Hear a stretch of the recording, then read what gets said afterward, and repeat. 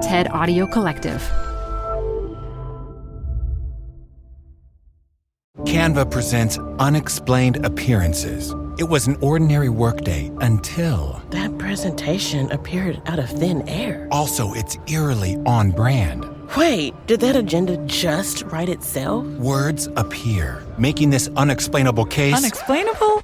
It's Canva's AI tools. I can generate slides and words in seconds. Really? The real mystery is why I'm only learning this now.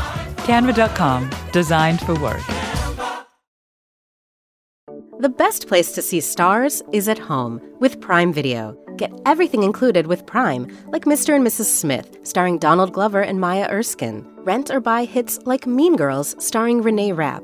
Or add-on channels like Max for the HBO original Curb Your Enthusiasm with Larry David. You've never seen so many stars in one place. Prime Video. Find your happy place. Restrictions apply. Prime membership not required to rent or buy. Prime membership required for add-on subscriptions. See Amazon.com/Amazon Prime for details.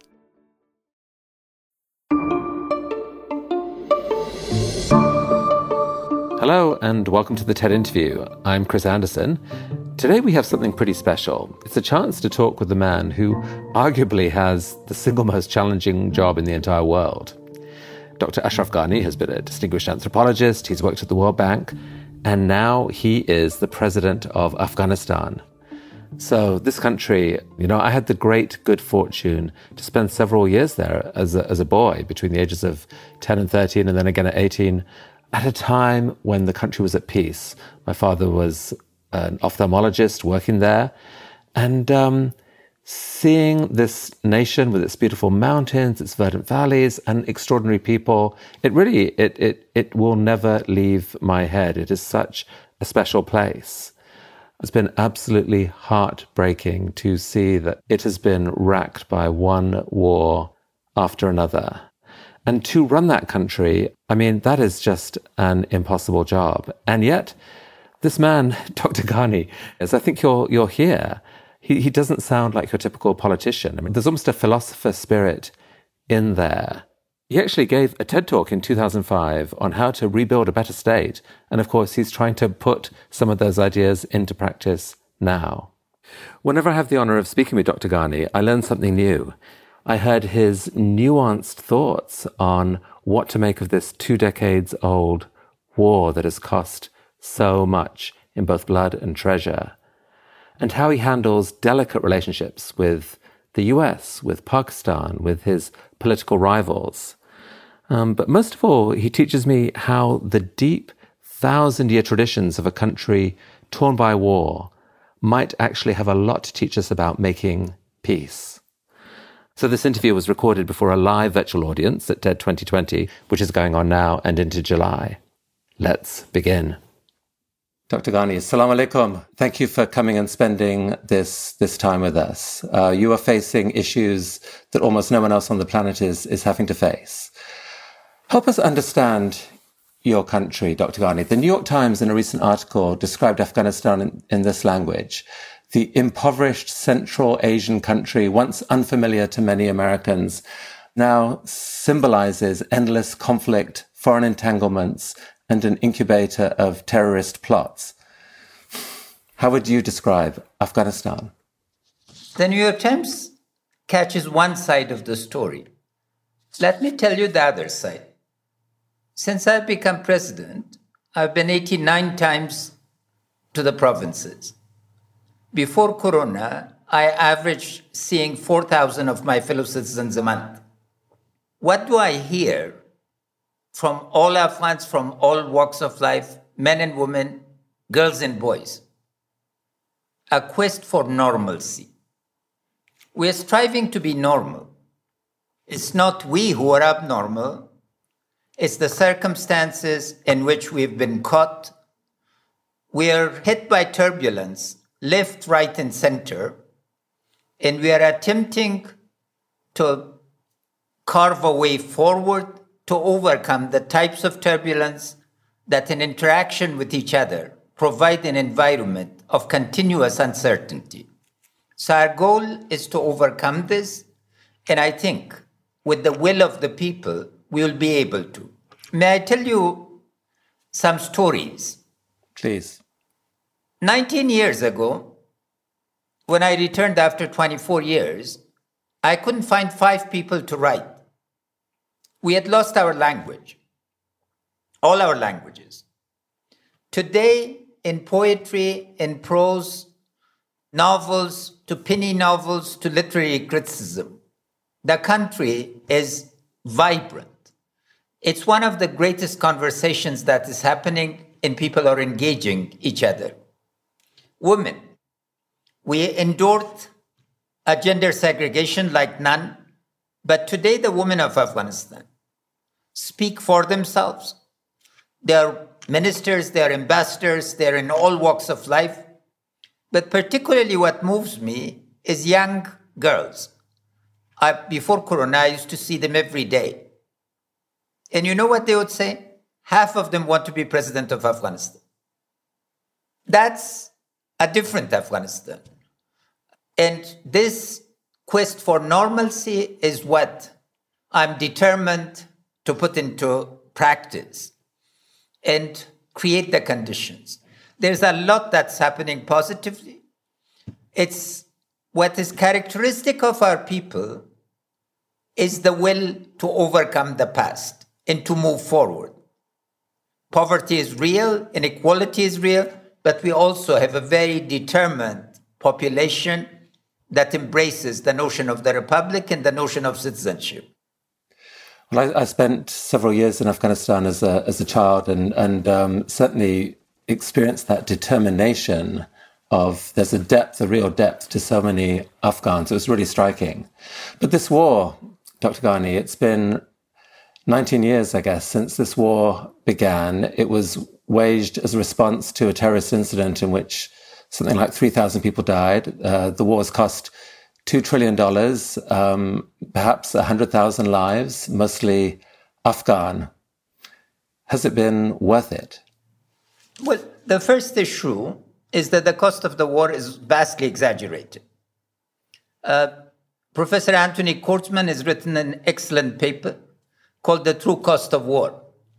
The Afghan war has become an omnibus under which everything from Navy to the Air Force to the other is costed.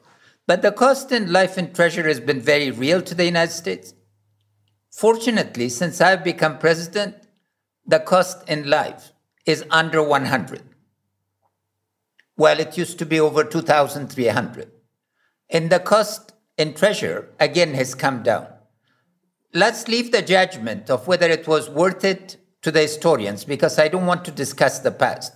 But the cost, moment, I mean, there's been 100 American lives lost, but many, many Afghan lives continue to be lost. I was bringing it to the American perspective. No, we are the ones who are dying. And because of that, I'm determined to move forward with peace, and the stars are finally being aligned. The war will go on unless we find a political solution. Keeping the war going on does not require more than $60 million a year. But the real courage, the real imagination is to bring peace. And at this moment, we should be really focused on finding a political solution to end this specter that is haunting our lives. So the US and the Taliban reached this provisional agreement in February to reduce violence. Was that a productive agreement? And do you see it leading to this agreement between the government of Afghanistan, the people of Afghanistan, and the Taliban in a way that can bring actual peace? Well, first of all, let me again say thank you to the US for the sacrifice in blood and treasure.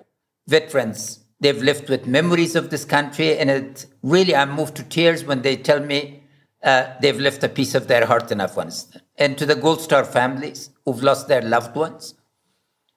At this moment, US and interest Afghanistan and perspectives are aligned. Because the end state, the ultimate goal, is a sovereign, democratic, united Afghanistan at peace with itself and the world. Within that, Taliban are a fact of life of Afghanistan. You cannot do away with it by force, nor can they do away with the security forces and the will of the people of Afghanistan. So we need to find a political solution. This environment, I think, we're moving forward to creating the conditions for a direct dialogue between the Taliban and us. And this phase will hopefully move us to an Afghan-owned and Afghan-led peace process where we need to make peace. The reduction of violence is had two aspects. In terms of massive conflict, that has been reduced. But the cost in lives is still very high. On average, 30 to 35 casualties a day from our security forces, up to 70 fatalities and up to 70 casualties. So it's imperative, particularly in the environment of Corona, that we go for a humanitarian ceasefire. The condition that Taliban prisoners be released and our prisoners be released is moving forward. I'm hopeful that soon we'll begin direct talks. What is at stake if the remaining US forces are withdrawn before you have a peace agreement in place? So the number of US forces is now down to about 8,600. The question is not what will happen to us. The US should consider what will happen to it in terms of the ongoing threat of terrorism. We do not comment on the sovereign decisions of the United States. I asked President Trump 2 years ago that any schedule of withdrawal that he chooses, of course, is acceptable to us. The support structures are important. A gradual, systematic, condition-based approach would be in both our interest, but should that happen, of course, the responsibility for defending Afghanistan and for securing it lies on our shoulders, and I'm delighted that every single member of our security forces is a volunteer. There's no one conscripted, there's no one forced, and our special forces are second to none in the region, and our Air Force has been tripled. We'll be able to maintain ourselves, but it could change, it could adversely affect the chances of peace, and I hope that we will be able to move forward so it is a systematic process rather than a sudden process. Many Afghans, I believe, including you, reject the Taliban's strident interpretation of Islam.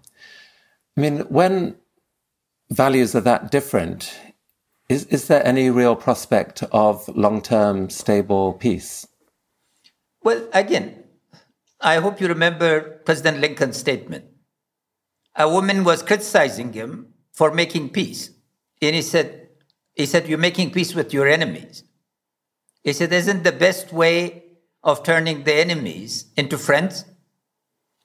Our society has a consensus on making peace. Our values need to be reframed from war to peace. In the environment of war, values become more pronounced towards violence. So here, peace must be mapped properly. I've spent a lifetime studying peace processes, over 100 agreements in preparation. There are good peace processes and there are bad ones. Process matters. The key is what's the goal and how to reach agreement, and then to give the implementation sufficient time. The key to future values is removal of arms from dictation. Once we interact, I think we will be able to renew our bonds, because in the past also we've had periods of radical versus tolerant. Our tradition, is Maulana of Rum, famously known as Rumi. And he has a verse that I'd like to cite. He says, with will, fire becomes sweet water, and without will, even water becomes fire. This is not easy, but it is necessary. And the last issue, who's the winner of the war? There is no winner.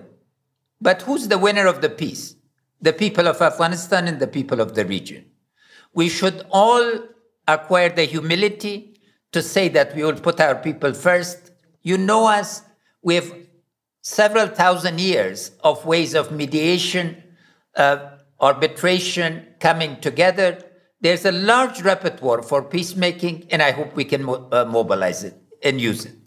Yes, there is this extraordinary tradition in Afghanistan of face-to-face meetings, jirga meetings. When I had the great honor to stay in your home 8 years ago when I was in Kabul, the centerpiece of your home was this beautiful area of a rectangled area with a lovely carpet and back support so that 20 people could kind of sit in a circle facing each other. And I witnessed you having these face-to-face conversations with people, some of whom disagreed with you, some of whom supported you. The power of that was extraordinary to witness. Can you see a time in the next 3 to 5 years, say, where you will sit in a circle face-to-face with Taliban, perhaps, and try to bridge and get to a point of understanding? Is that imaginable? Absolutely. Not within 3 years. I hope within 3 months.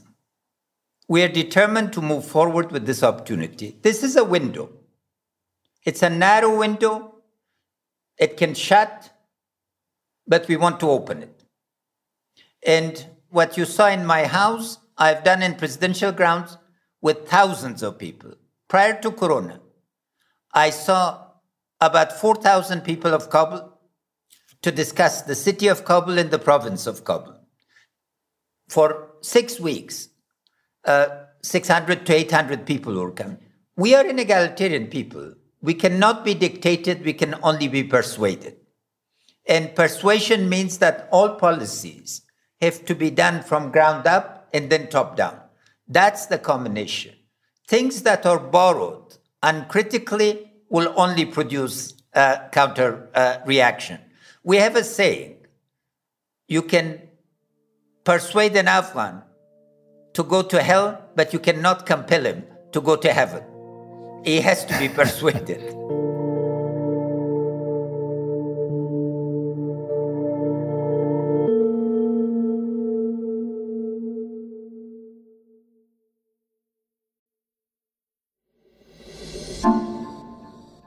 The final series of the TV show Homeland was located in Afghanistan and featured tense negotiations involving the US, the Afghan government, the Taliban, Pakistan.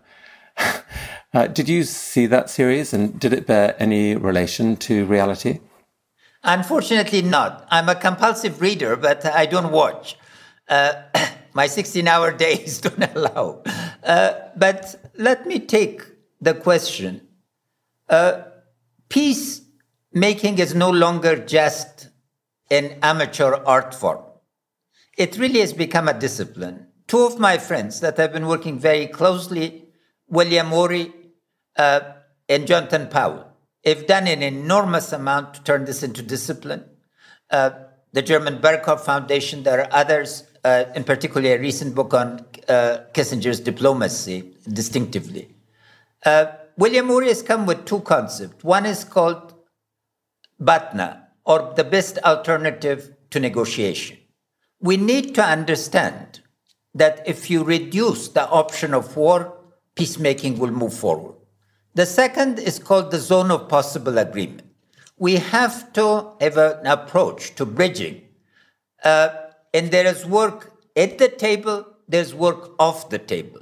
The work off the table means bringing the region, the international community, other key stakeholders. My own take from this is if we define the objectives, instead of moving blind forward, to have what is called the end state or the objective, then we can avoid a lot of those tensions and others. Because the classic was the act of improvisation. This is not jazz. It is discipline. We need to have a lot more discipline so the instruments come together and the voices could come around. Speaking of which, you've fought two disputed elections with Abdullah Abdullah. He is now leading the High Council of National Reconciliation. I guess, playing a key role in the negotiation with the Taliban. Have you been able to build a productive relationship with him? Absolutely. We have a saying in Pashto, says, "Khula ham kala da ham bala," says your tongue is either a fortress or a curse. Maulana puts it better, O tongue, you're an endless treasure.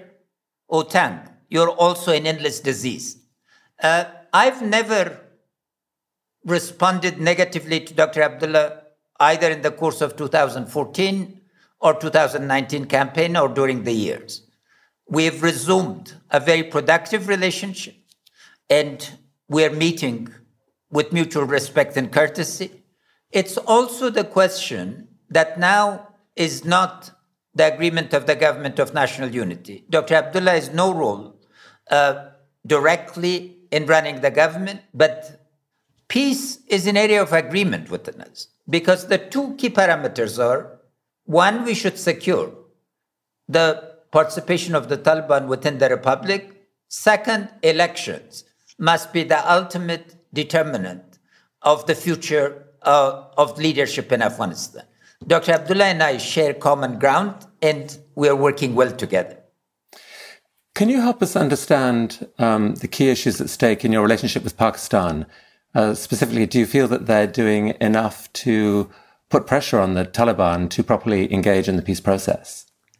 Well, until the visit of the Chief of Staff of Pakistan's Army, General Bajwa, to Afghanistan, there were uncertainties. And the past, I don't want to discuss, everybody knows. And mutual suspicion, etc., etc.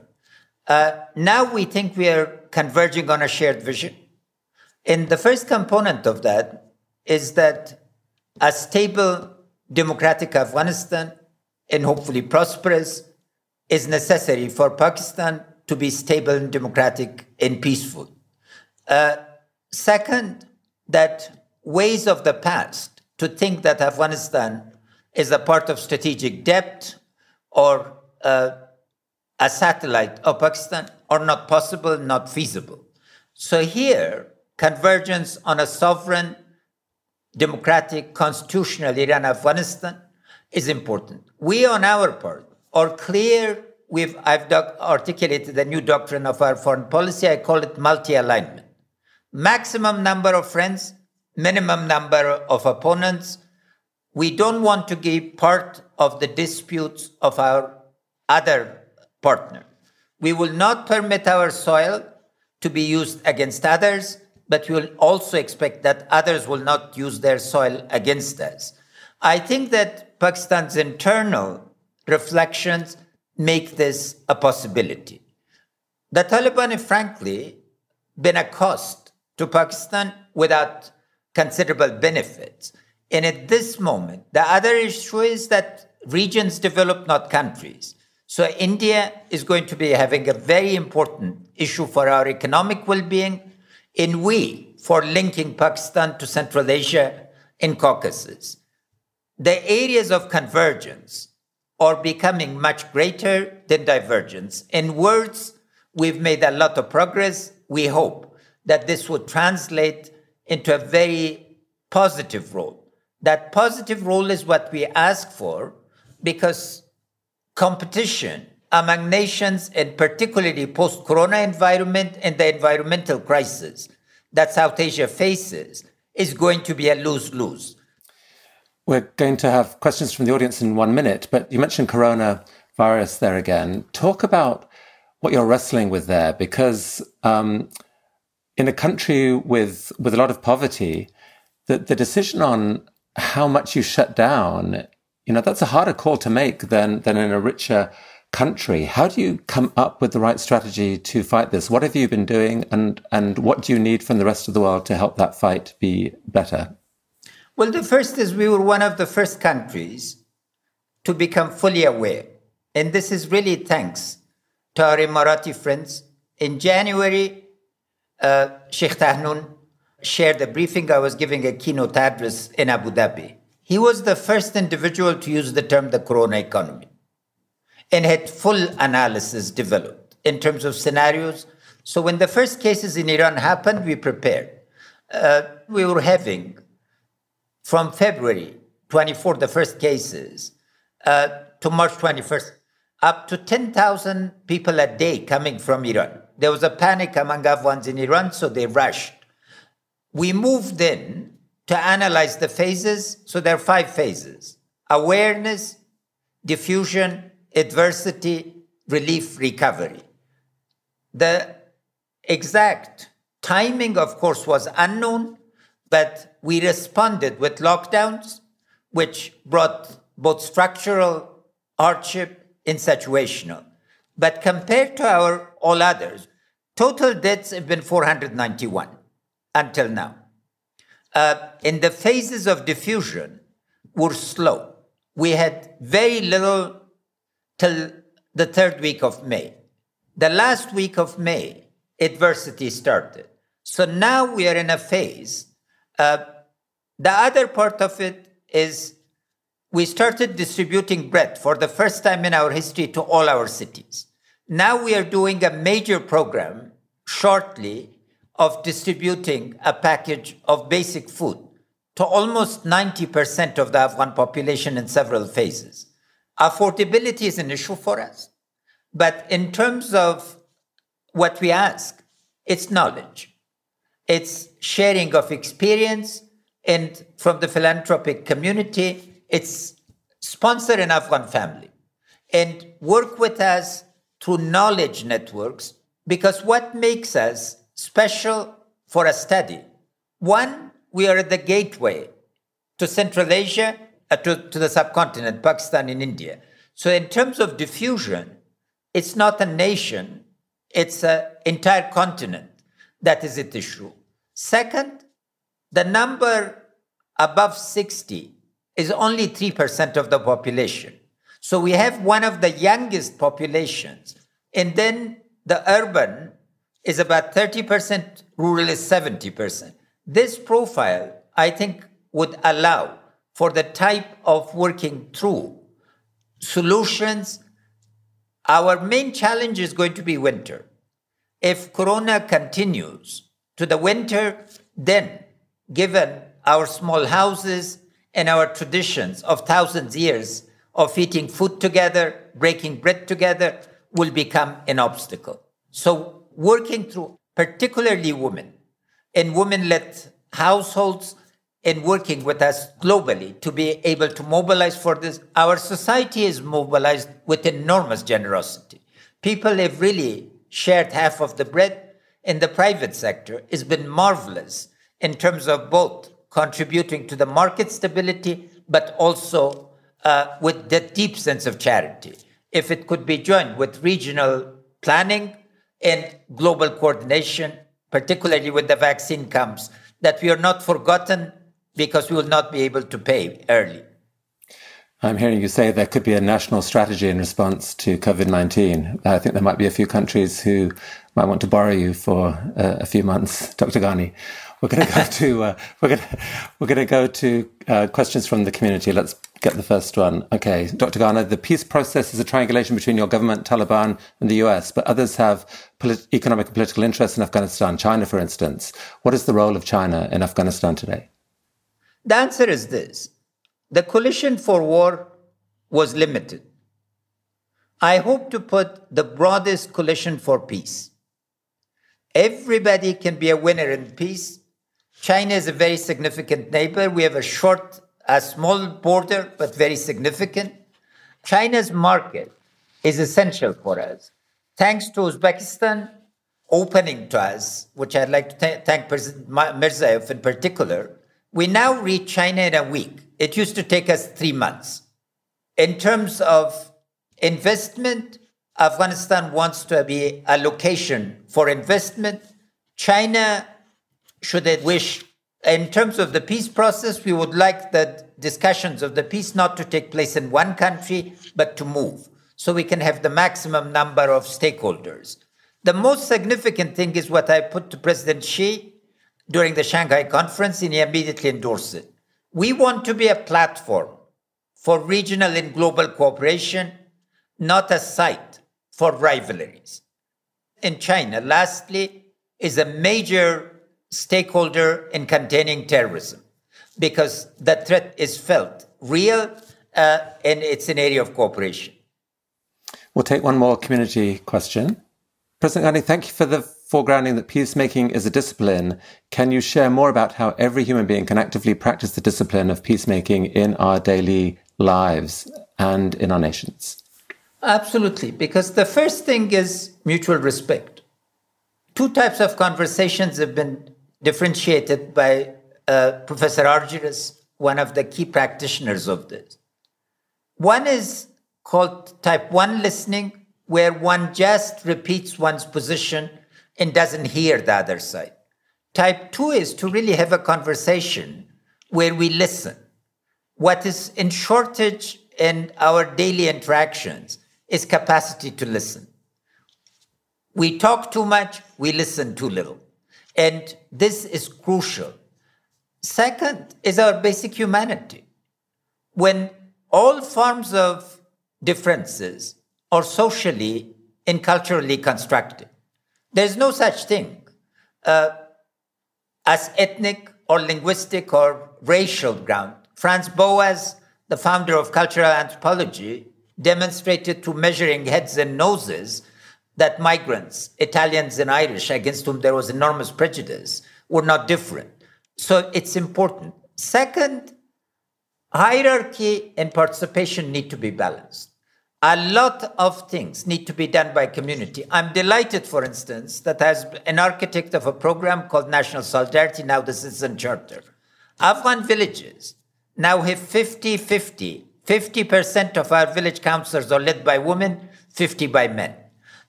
Gender is an extremely important area because women bring a new perspective, an enriched perspective, and we are complementary to each other. It's finding common ground that allows us to live, because a lot of times, particularly within ideological communities, whether religious or secular, small differences are exaggerated to such an extent that makes hearing each other impossible. Now I hear the word tribes, mutually exclusive, through their digital systems applied to the United States. It's such a tragedy. We need to move forward and come together. Dr. Ghani, as a boy, I remember just the beauty of Afghanistan. I remember walking by the incredible blue lakes of Bandi Amir, skipping stones, because there's all this flat slate there. So many deep memories. There are parts of Afghanistan that tourists have no idea about. Is there any prospect that in the next years that they will have a chance to visit again in peace and confidence that they will just have a beautiful experience in a beautiful land? I very much hope so. During my 6 years, I've had a 2-hour break, and that was in Bandi Amir. And you remember the warm springs too, because it's a combination of intensely cold water plus these warm springs that makes it a delight. We are expanding, and one of my quests is for carbon trading to reforest Afghanistan. I think we could go probably to up to 500 million trees.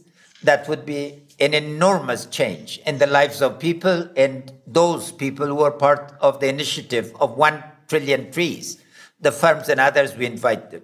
But also in Kabul, in Parwan, in Herat, in Kandahar and others, we have done an intense work to renew our cultural heritage. You remember Paghman, the valley about 20 kilometers west of Kabul. Its villas, its structures from 1880 to 1930 were ground to dust. Its gardens had been destroyed. We've restored everything, and now it's a national park. We are expanding this, and my goal is to create 1 national park in every single of the districts of the country. I've been to every single province of Afghanistan, and I'm moved by the sheer beauty of what's there, and we hope to share it. And can you comment briefly on what the business opportunities are in Afghanistan? What kinds of investment or entrepreneurial activity would you welcome? Well, first is the power sector. Pakistan needs probably around 50,000 megawatts of power. This is World Bank calculations for its 100th anniversary to move from a lower middle income to an upper middle income country. In Central Asia is the key. So power, we've created all the opportunities for the private sector to be in transmission, in production, in distribution. We also have this amazing potential, 220,000 megawatts of solar, 80,000 megawatts of wind, and 23,000 megawatts of hydro. Coal, we are not touching at this moment. So power sector, second, or pipelines. Natural gas going to India is crucial, not only just Pakistan, but beyond to India. Getting here, working on insurance and guarantees is the crucial enabling mechanism. The second area is mining. We have the largest iron deposits, one of the largest copper deposits. In gold, we'll be a player. In talc, we can be one of the 10 players. We have over 1 billion tons of marble of 40 colors. Precious stones, again. Gas is beginning to look very good. Oil could be sufficient. So small and medium type companies that take risks and look for high rewards. Agriculture is beginning. We have just surpassed $1 billion in export. I was able to double our exports. We have created now the infrastructure and in the systems. And equally, the digital economy is the future. So digital services, we are focusing completely on the new economy to be able to create jobs. And as I said, the other is environment. Environmental crisis in South Asia, in Central Asia, and West Asia is not a warning. It's a forthcoming reality. Water in water management is going to be an extremely big issue of coordination. And the other is the railways. Transport will be crucial because we missed the 19th century transport revolution. We privatized the fiber optics. We're looking every area where regional, national, and global firms will come. Last point is that don't look at the Afghan market. Look at it as a platform for regional cooperation because we have one of the lowest tariff for our exports to China, to India, to Europe, and others. The key is value chains and supply chains. And you have one of the youngest populations on earth with willingness to work extremely hard for good money. and an entrepreneurial population to boot that you understand. Dr. Ghania, thank you for this vision. It's an exciting vision of what Afghanistan could be. Whenever I hear you, I'm struck both by your eloquence and your courage. You know, you've lived all these years under threat of assassination. And I honestly don't know how you find the strength to do what you do, but thank you for what you're doing. And we wish you better times ahead, sir. Well, thank you. For me, it's not courage because I don't know how to define it. When they sent rockets, I opened my chest and I said, I'm not wearing a bulletproof. That was my inauguration. And it became a national gesture. What I don't give to is fear. I have no fear. I've lived a life. I've lived multiple lives. And this life is dedicated to service. What inspires me is the decency, the incredible generosity, the sense of appreciation. When a young girl looks at you and says, you've made it possible for me to dream to be president, what price can you put on that? When a widow embraces you and says, I've lost 3 sons, but I'll give the other 2. We are a hopeful society. What makes me wake up with hope, no matter what the previous day has been, is that I know I have a master. My masters are the people of Afghanistan. for they are the ones to be appreciated.